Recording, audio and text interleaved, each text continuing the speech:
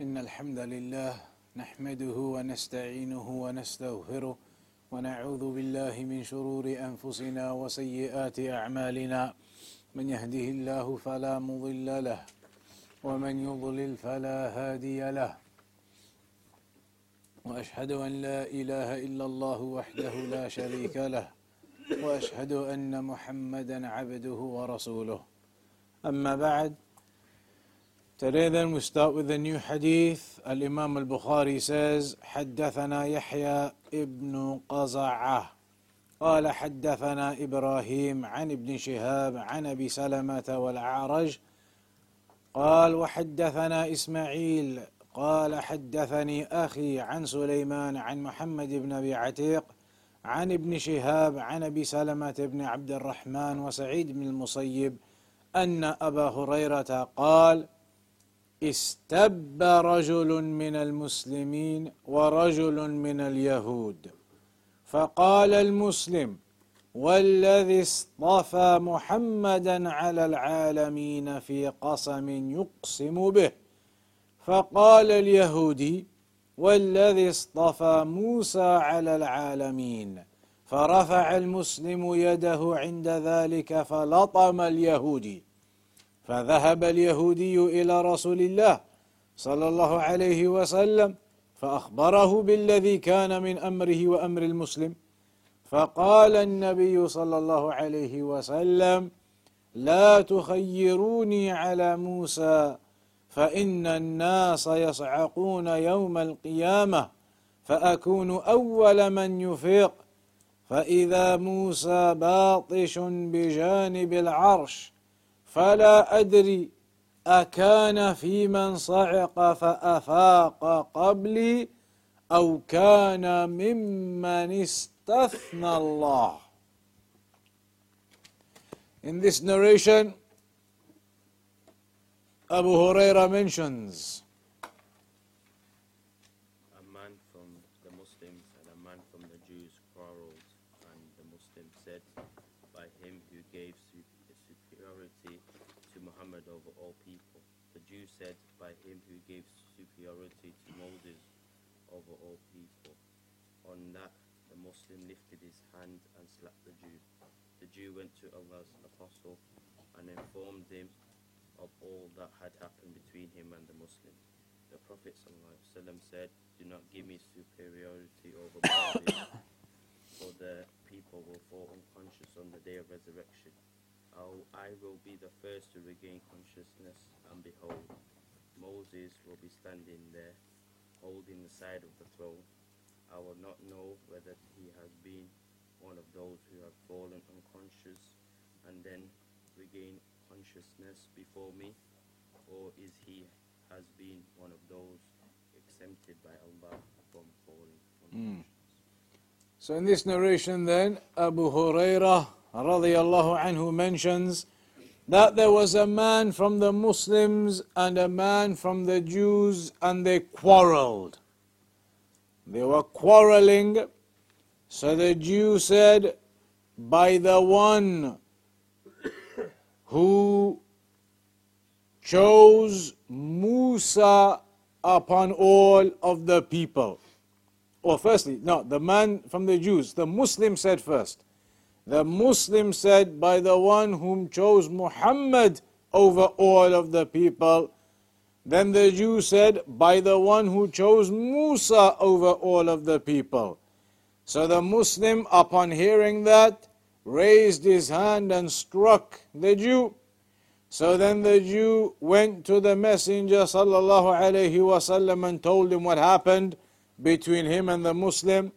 So the Prophet sallallahu alaihi wasallam said, do not give me superiority over Musa, for indeed the people are going to fall unconscious on the day of judgment, and I will be the first to regain consciousness. But I will see that Musa is standing at the side of the throne, and I don't know, was he from amongst those who also fell unconscious but then regained consciousness before me, or was he exempted by Allah from falling unconscious in the first place? So that is the narration you have here. There was a Jewish man and a Muslim man, and they were quarreling. So one of them, well, the Muslim man, mentioned that Allah has given the Prophet Muhammad ﷺ superiority. The Jew said, Musa alayhi salam has been given the superiority. So the Muslim man raised his hand and struck the Jewish man. Then the Jewish man came to the Prophet ﷺ and told him what happened.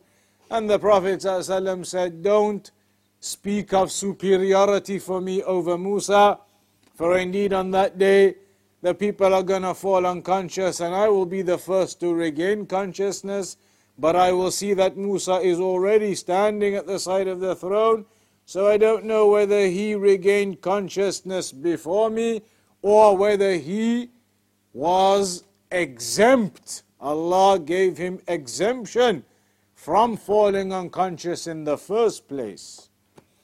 The point of this narration is what, since we're talking about the chapter regarding the Mashi'ah of Allah?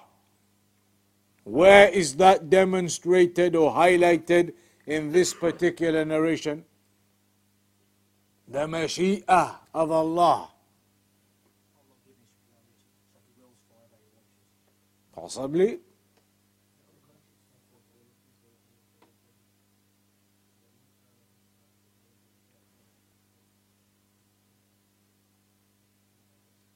So the will of Allah, where is the point regarding the Mashi'ah of Allah? So the fact that Musa alayhi salam may have been exempt by, of course, the Mashi'ah of Allah. فالشاهد قوله أو كان ممن استثنى الله. That maybe he was from those, Musa alayhi salam, who were given exemption by Allah. And if Musa alayhi salam was given exemption from the rest of the people, then that is by the will of Allah that he was exempt and the others were not. There are other ayat that talk about this particular incident on the Day of Judgment when the horn is blown. When the horn is blown, initially everybody falls unconscious. Then when the horn is blown again, everybody is resurrected. Correct? Not correct? Then what's correct?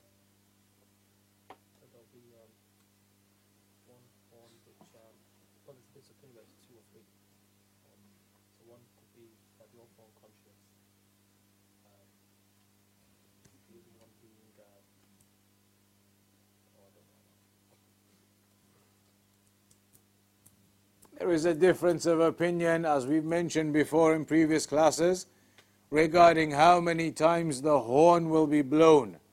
Some of the scholars, they say, not the horn, when it's blown initially by Israfil alayhi salam, the angel, the initial time when it's blown, that will cause the fear and the terror into the people and they will fall unconscious. The second time when it's blown, they'll be resurrected, the resurrection. Others, they say, there will be 3 times it's blown. The first time it's blown causes the terror and the fright. The second time it's blown causes everyone to fall unconscious. The third time it's blown, everybody is resurrected. So here it's talking about when they fall unconscious and then everybody is resurrected, that the Prophet Muhammad ﷺ will be the first to be raised, but he will notice Musa alayhi salam already conscious, standing by the throne, holding from the throne. So then he says, I don't know, was Musa alayhi salam also unconscious but he regained consciousness before me? Or was he never unconscious in the first place? Was he, by the will of Allah, exempt from falling unconscious? وفي هذا دليل على تواضع النبي صلى الله عليه وسلم حيث قال لا تخيروني على موسى. It shows in this hadith also the humbleness of the Prophet sallallahu alaihi wasallam, because he said to them, don't speak of me as superior to Musa alayhi salam, even though we know that Muhammad sallallahu alayhi wasallam is superior to Musa alayhi salam. But from the humbleness of the Prophet sallallahu alayhi wasallam, he said, don't say that I am superior to Musa alayhi salam. كما قال أيضا لا ينبغي لعبد أن يقول أنا خير من يونس بن متى. In another narration it mentions that he sallallahu alaihi wasallam said, it is not befitting or appropriate for any servant to say that I am superior or better than Yunus ibn Matta. And that again is from his humbleness to say that. ومعنى لا تخيروني أي لا تقولوا هو خير من كذا وهذا من التواضع، وإلا فلا شك أن الرسول صلى الله عليه وسلم هو خير الأنبياء. There is no doubt, of course, that the Prophet Muhammad صلى الله عليه وسلم is the most superior prophet and messenger from everyone. There is no doubt about that. The best 5 messengers, we've mentioned many a time before, the best of all of the messengers is, of course, Muhammad sallallahu alayhi wasallam, and because he is Kalimullah, the one whom Allah spoke to directly, and also Khalilullah, the most beloved, the Khullah, the highest level of love. Then the second best messenger is Ibrahim alayhi salam, because he has one of those 2 characteristics only. He is Khalilullah. Then after that is Musa alayhi salam, because he only has one of the 2 characteristics. The other one, he is Kalimullah, the one whom Allah spoke to directly. And then after that, 4th and 5th, Nuh alayhi salam and Isa alayhi salam, upon the difference who is 4th and who is 5th. So there is no doubt about Muhammad sallallahu alayhi wasallam being the superior. However, from his humbleness, he makes this statement, don't say I'm superior to Musa alayhi salam, in the other narration to Yunus alayhi salam.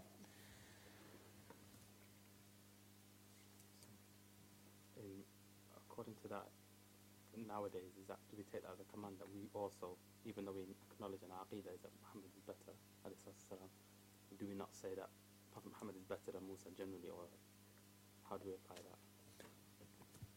The application of it then, does it mean it's not allowed to say that Muhammad sallallahu alaihi wasallam is superior to the other prophets and messengers, or to Musa alayhi salam, etc.? We know that is the case. We know that is the case. So it is not a statement that is haram, but it's simply a statement where the Prophet sallallahu alaihi wasallam is saying, you don't say it without any requirement to say it. For example, now when we're explaining about the prophets and messengers, we have to explain and say what we've just said, that the best of the messengers is Muhammad sallallahu alaihi wasallam, and he is superior to Ibrahim alayhi salam and Musa alayhi salam in that regard. In that context you have to, but in generally just saying it, it was from the statement of the Prophet ﷺ that you don't make those comments purely from his humbleness. So it's one thing not saying something out of humbleness, it's another thing saying it's impermissible to say something. So it's not impermissible, it's a fact. But out of humbleness of the Prophet ﷺ, it's not something that is mentioned as such. But we know other narrations when the Prophet ﷺ said, if Musa alayhi salam was alive now, ma wasi'ahu illa an, it would not be, he would have no choice. If Musa alayhi salam was alive right now, he would have no choice but to follow my sunnah. And the same with Isa alayhi salam, when he comes at the end of time, he has to follow the sunnah of the Prophet ﷺ. So in that regard, it's a fact. But this is simply a statement of the Prophet ﷺ out of his humbleness, that you should not make those comments from humbleness point of view only. Factually, we know it's the case.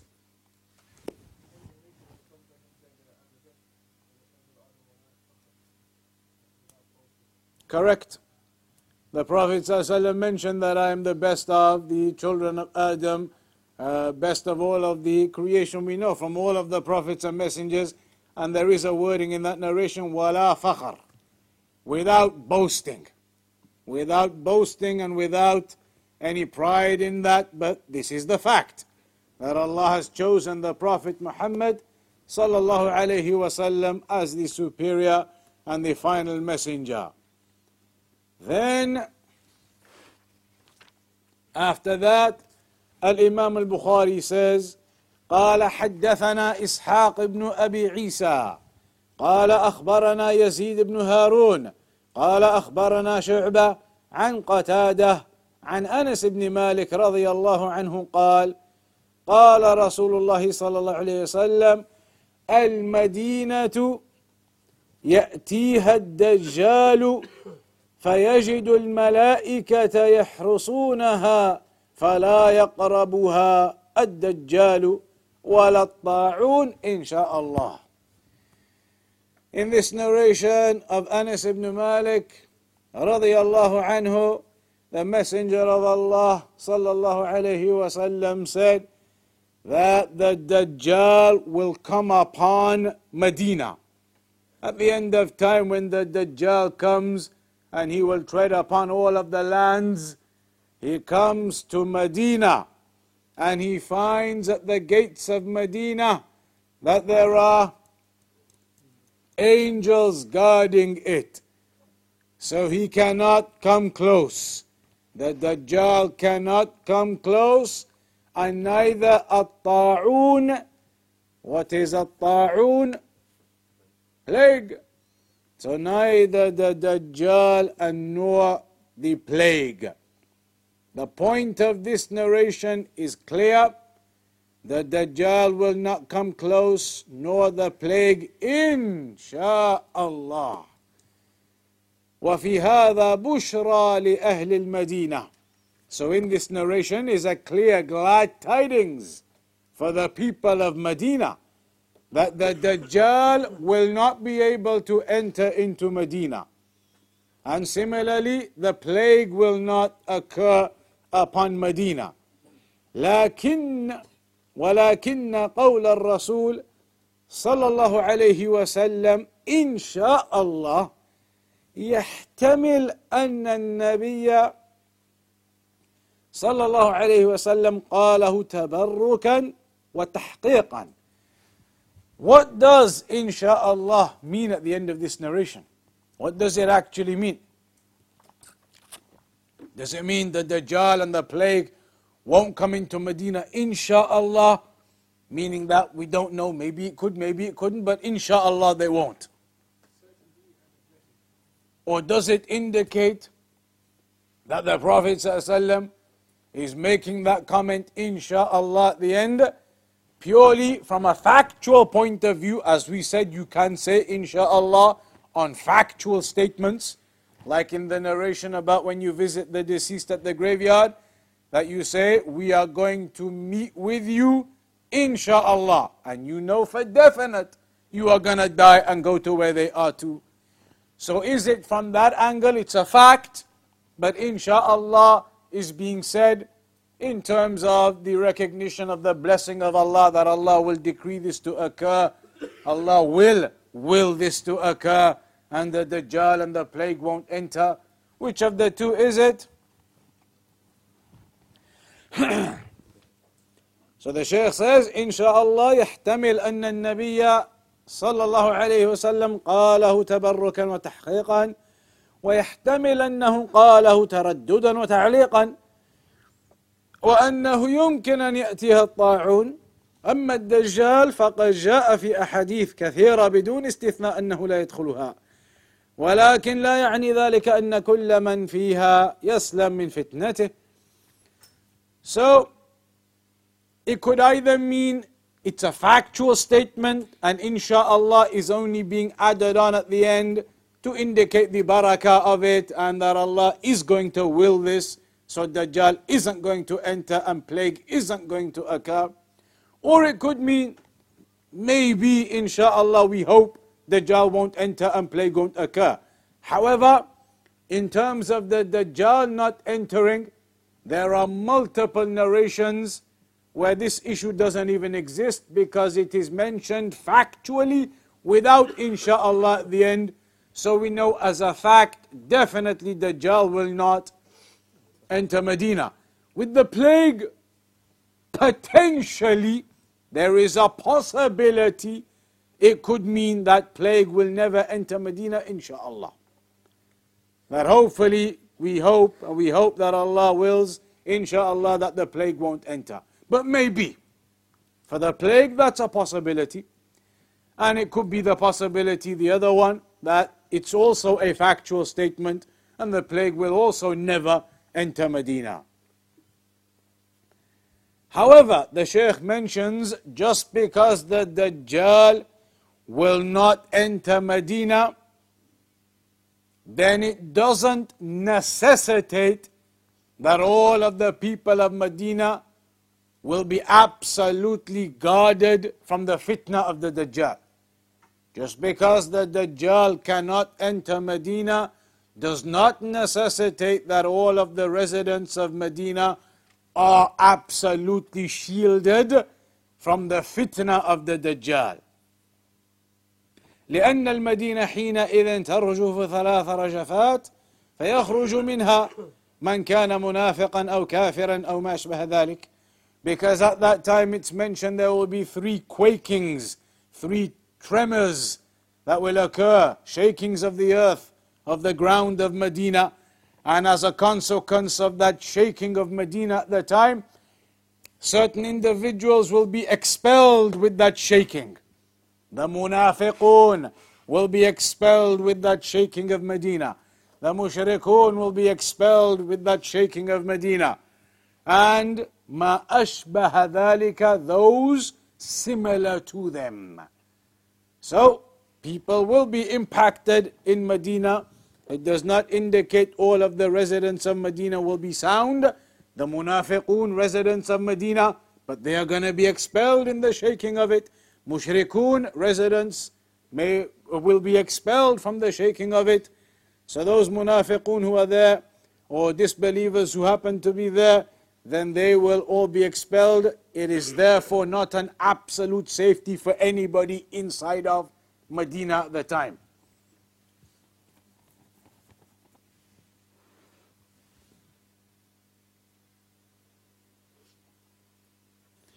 A few other points. Al-Qadi Iyad, he mentioned في هذه الأحاديث حجة لأهل السنة في صحة وجود الدجال. In these narrations there is a proof establishing the existence of Dajjal.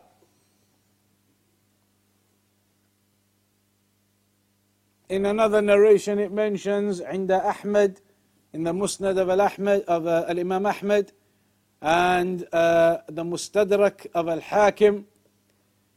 And how do we know it is the Musnad of Al-Imam Ahmad and the Mustadrak of Al-Hakim, even though they've only just said عند أحمد والحاكم? That's the default with them. In that narration it mentions وَلَا يَدْخُلُهَا الدَّجَّالُ إِنْ شَاءَ اللَّهِ. Dajjal will not enter Medina, insha'Allah. كُلَّمَا أَرَادَ دُخُولَهَا تَلَقَّاهُ بِكُلِّ نِقْبٍ مِّنْ أَنْقَابِهَا مَلَكٌ مُسَلَّةٌ سَيْفُهُ يَمْنَعُهُ عَنْهَا. That every time he tries to enter, he will come across those angels with their swords drawn, preventing him. So, these narrations highlight the existence and the establishment of the Dajjal being real and mentioned in the narrations, and there are multiple narrations of it.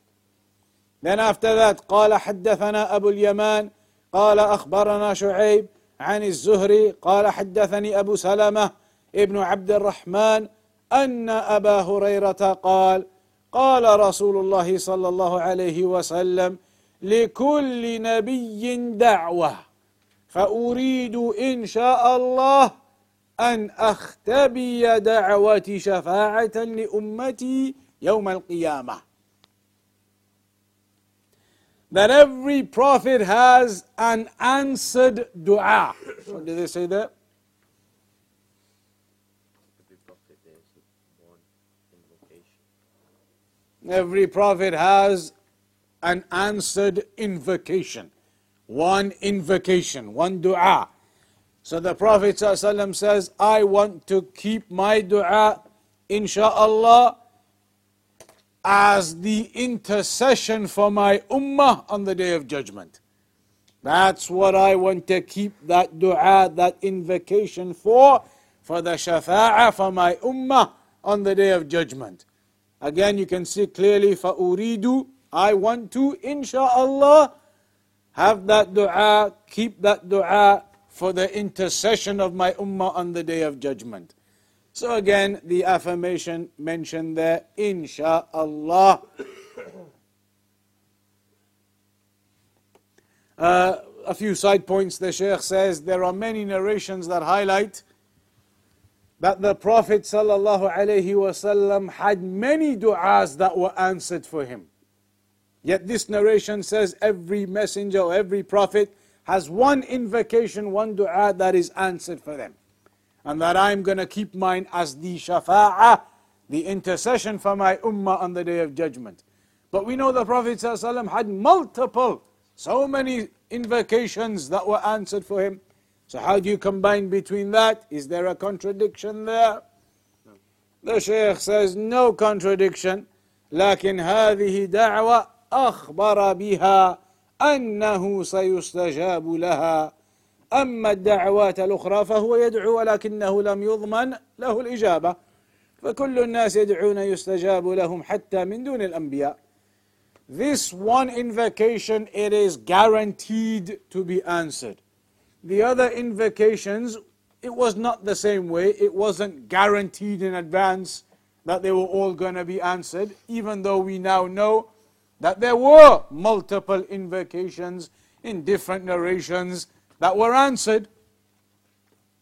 The example of the rain prayer, when the Prophet ﷺ was giving a khutbah one time, he was on the minbar giving a khutbah on Friday. A Bedouin walked in. A Bedouin walked into the masjid and he began talking to the Prophet ﷺ there and then. And the Prophet ﷺ was standing up giving a khutbah. He walked in and started talking to the Prophet ﷺ. Is that allowed? So no, well, there you go. So normally, of course, we know the rule.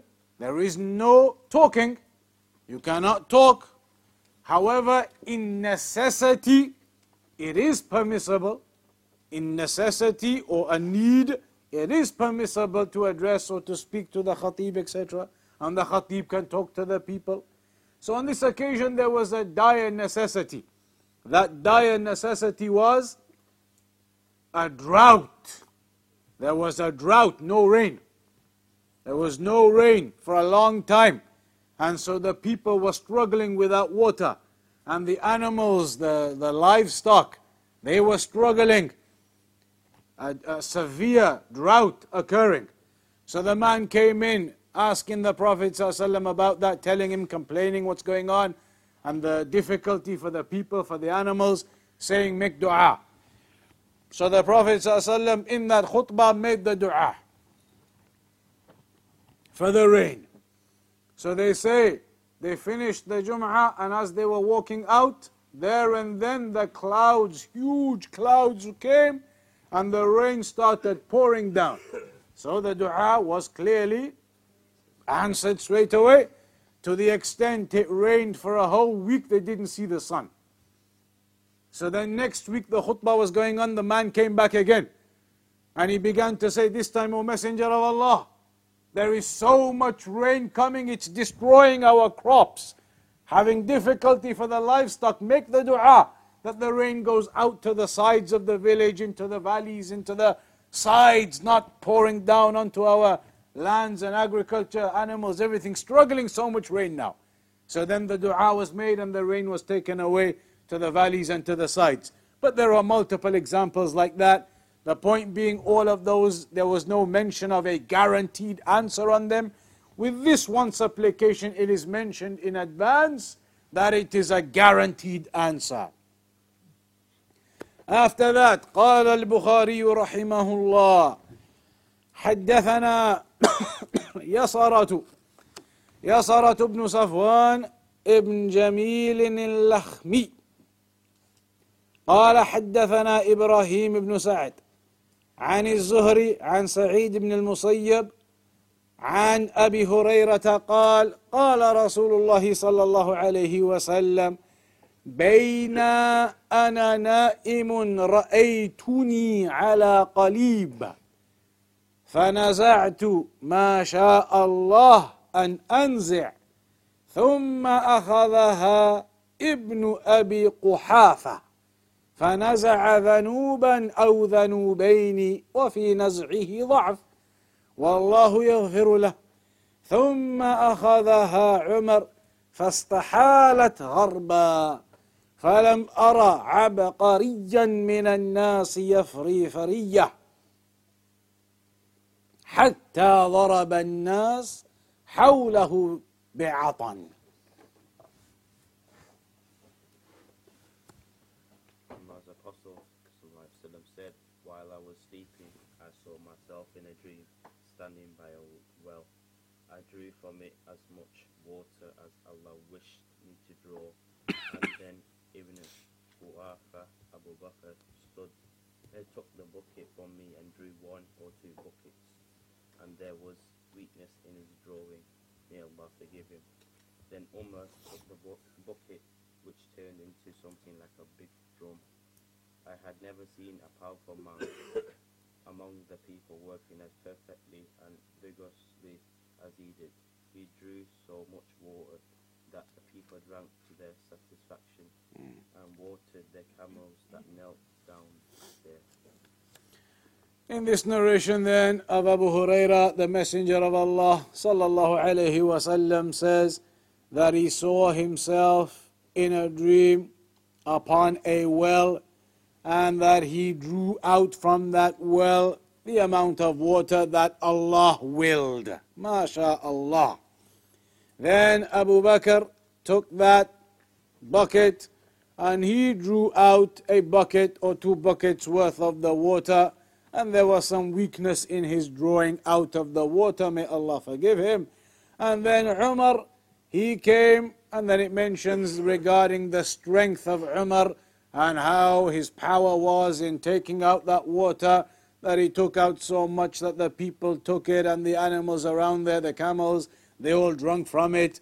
So this narration talking about this vision or this dream regarding this affair that occurred, and they were drawing out water from the well, himself, the Prophet ﷺ initially, then Abu Bakr, then Umar. And the point of that narration and the story is that the Prophet ﷺ mentioned at the beginning, so I drew out from the well the amount that Allah willed. So, the Shaykh Al-Uthaymeen says that this narration or this vision was interpreted as the Khilafah as it occurred.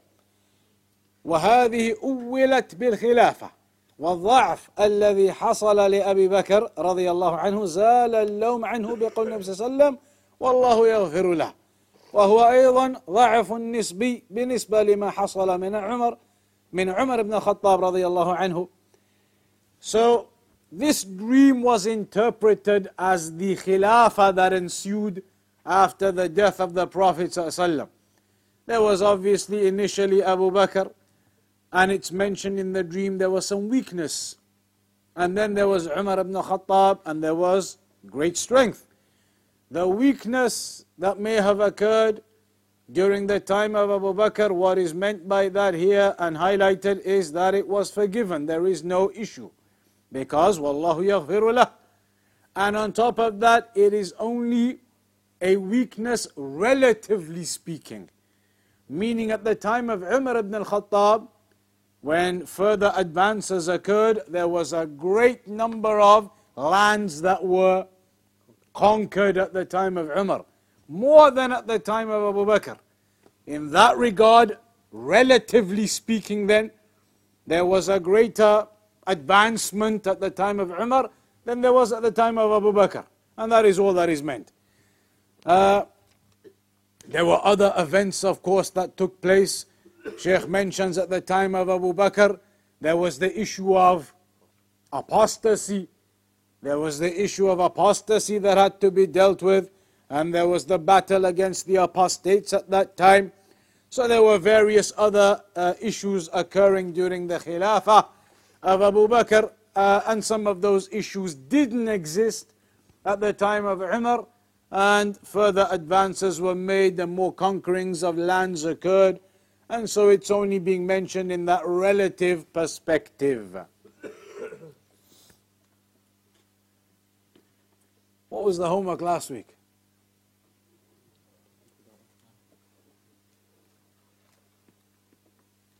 Nobody can remember what the homework from last. The answer we've had so far is I don't think we got one. Huh? Meaning of what? Qirat, oh that was one, Anybody? Qirat is just a level of reward. It's a level of reward. In one hadith it mentions that Qirat is equivalent to Mount Uhud. The one who follows the janazah gets a Qirat, the one who buries him gets Qiratan. And then it mentions about Uhud. Abdul Muttalib. That was 2 weeks ago and nobody said anything last week. Look at that. So who's the answer then? What was the name of Abdul Muttalib? Abdul Muttalib, his name was not actually Abdul Muttalib. So what was his actual name? The grandfather of the Prophet sallallahu alaihi wasallam. Shaybah or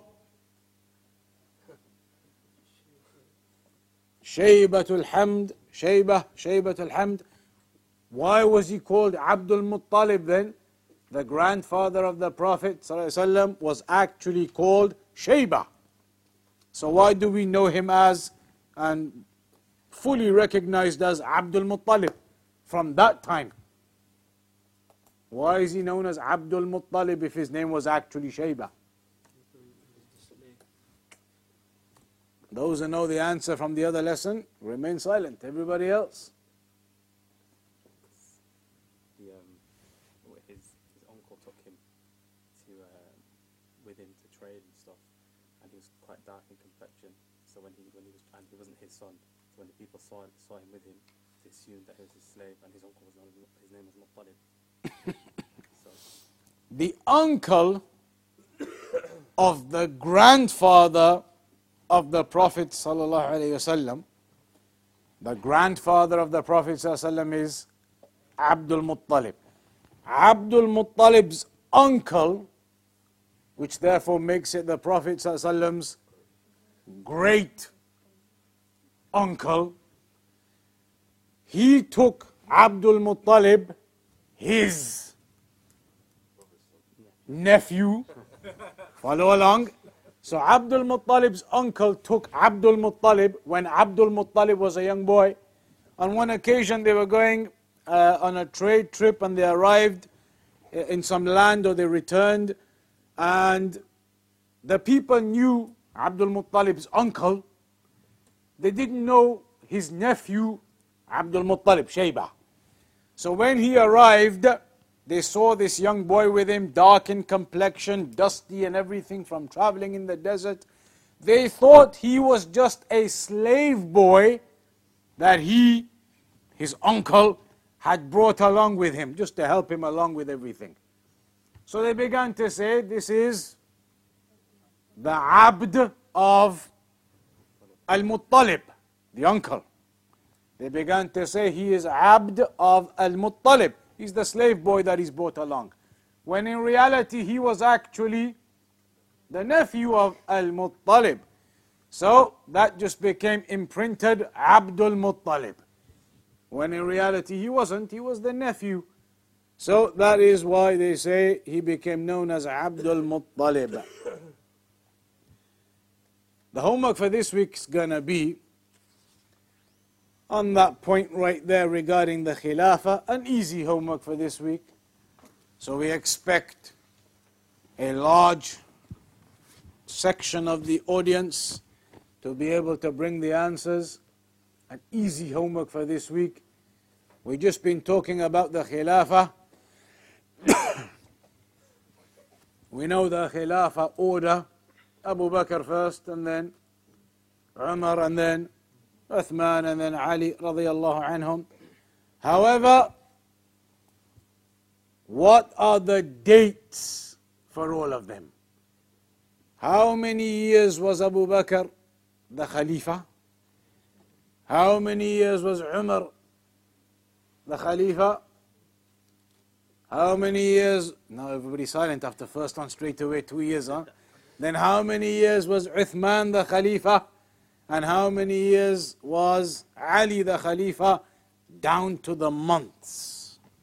As accurate as you can get. How many years was Abu Bakr the Khalifa? After him, how many years was Umar the Khalifa? After him, how many years was Uthman the Khalifa? And after him, how many years was Ali the Khalifa? And what year have we got to by then? That's the homework for this week. That's easy enough. Easy, simple homework for this week. We're going to have to round off slightly early today on that point. But we'll carry on from next week as usual. Remember, this week it's the conference in Birmingham. Conference Monday, Tuesday and Wednesday. This Monday, Tuesday and Wednesday, beginning Monday evening at 6:30 p.m. 2 lectures Monday evening. And then all day full on Tuesday, all day full on Wednesday. 5, 6 lectures each day. And that's on the topic of the Islamic household. How to raise the children. How to develop an Islamic household. The responsibilities of the parents. The responsibilities between the husband and the wife. Important topics for the community. Important topics for the community and raising of the community and the children. Islamic households, advice of the scholars, rulings. So make an effort for Birmingham conference this week at the Salafi Masjid on Wright Street, Monday, Tuesday and Wednesday. We'll come back and carry on with this next week, inshaAllah. Finish off this chapter. And then after that, the new chapter begins, which is regarding how Allah descends. Descending in the last third of the night. And other forms of the descending that occur. So we'll speak about that chapter next, insha'Allah ta'ala. We'll round off on that for today. Anything to add, anything else before we finish off then?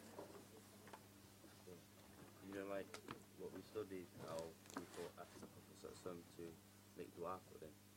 What if people say, now let's go to his grave and let's ask him, you know, and people say, during the life of the Prophet sallallahu alaihi wasallam, the companions used to go to him and ask him to make dua for them in terms of the rain prayer and in terms of other affairs. The Prophet sallallahu alaihi wasallam, they would go to him. He was the one who would make the dua for the rain prayer, etc.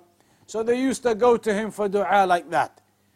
After he died, people may say, we can continue going to the Prophet sallallahu alaihi wasallam and asking him for dua because he is the best of all of the creation, as we've just said, best of all the prophets and messengers, as we've just said. So surely we can go and carry on asking him now, just like the Sahaba used to ask him then. So what do you say?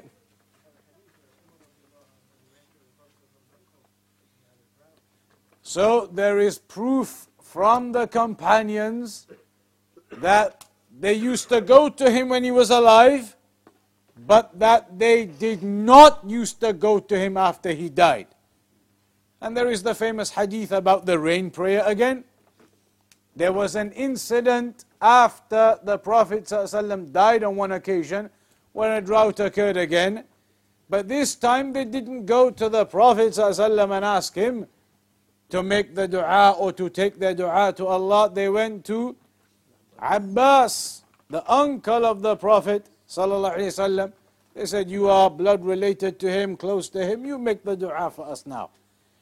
Why did they go to him? If it was permissible to go to the Prophet ﷺ, if it was permissible to go to the Prophet ﷺ still, even after he's died, then what you're saying is that the companions decided, forget that, we'll go to somebody else instead. Would the companions have done that? If it was allowed for them to go to the Prophet ﷺ, it's as good as you saying, they decided, forget it, we're allowed to go to the Prophet ﷺ, but forget it, we'll go to somebody else instead. Can that be possible?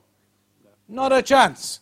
If it was allowed to go to the Prophet ﷺ, they would not have gone to anybody else at all. They would have gone straight to the Prophet ﷺ. So why did they go to somebody else? Because they knew going to the Prophet ﷺ was no longer an option. That's why they had to go to somebody else. If it was an option to go to the Prophet ﷺ, then you're saying they had the option, but they decided, forget that, we'll go to somebody else. Abbas, who wasn't a prophet, who wasn't a messenger. Why would they choose that then and leave going to the messenger if it was allowed? Why?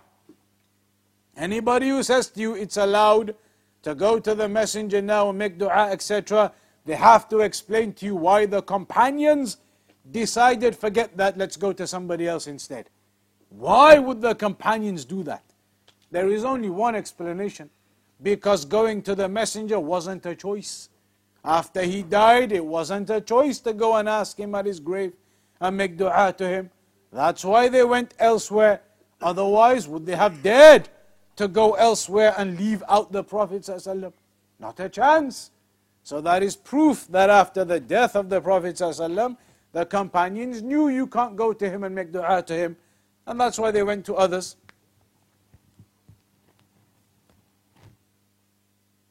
We'll round off there in that case. Carry on next week inshallah ta'ala. Wa sallallahu ala nabiyyina Muhammad wa ala alihi wa sahbihi.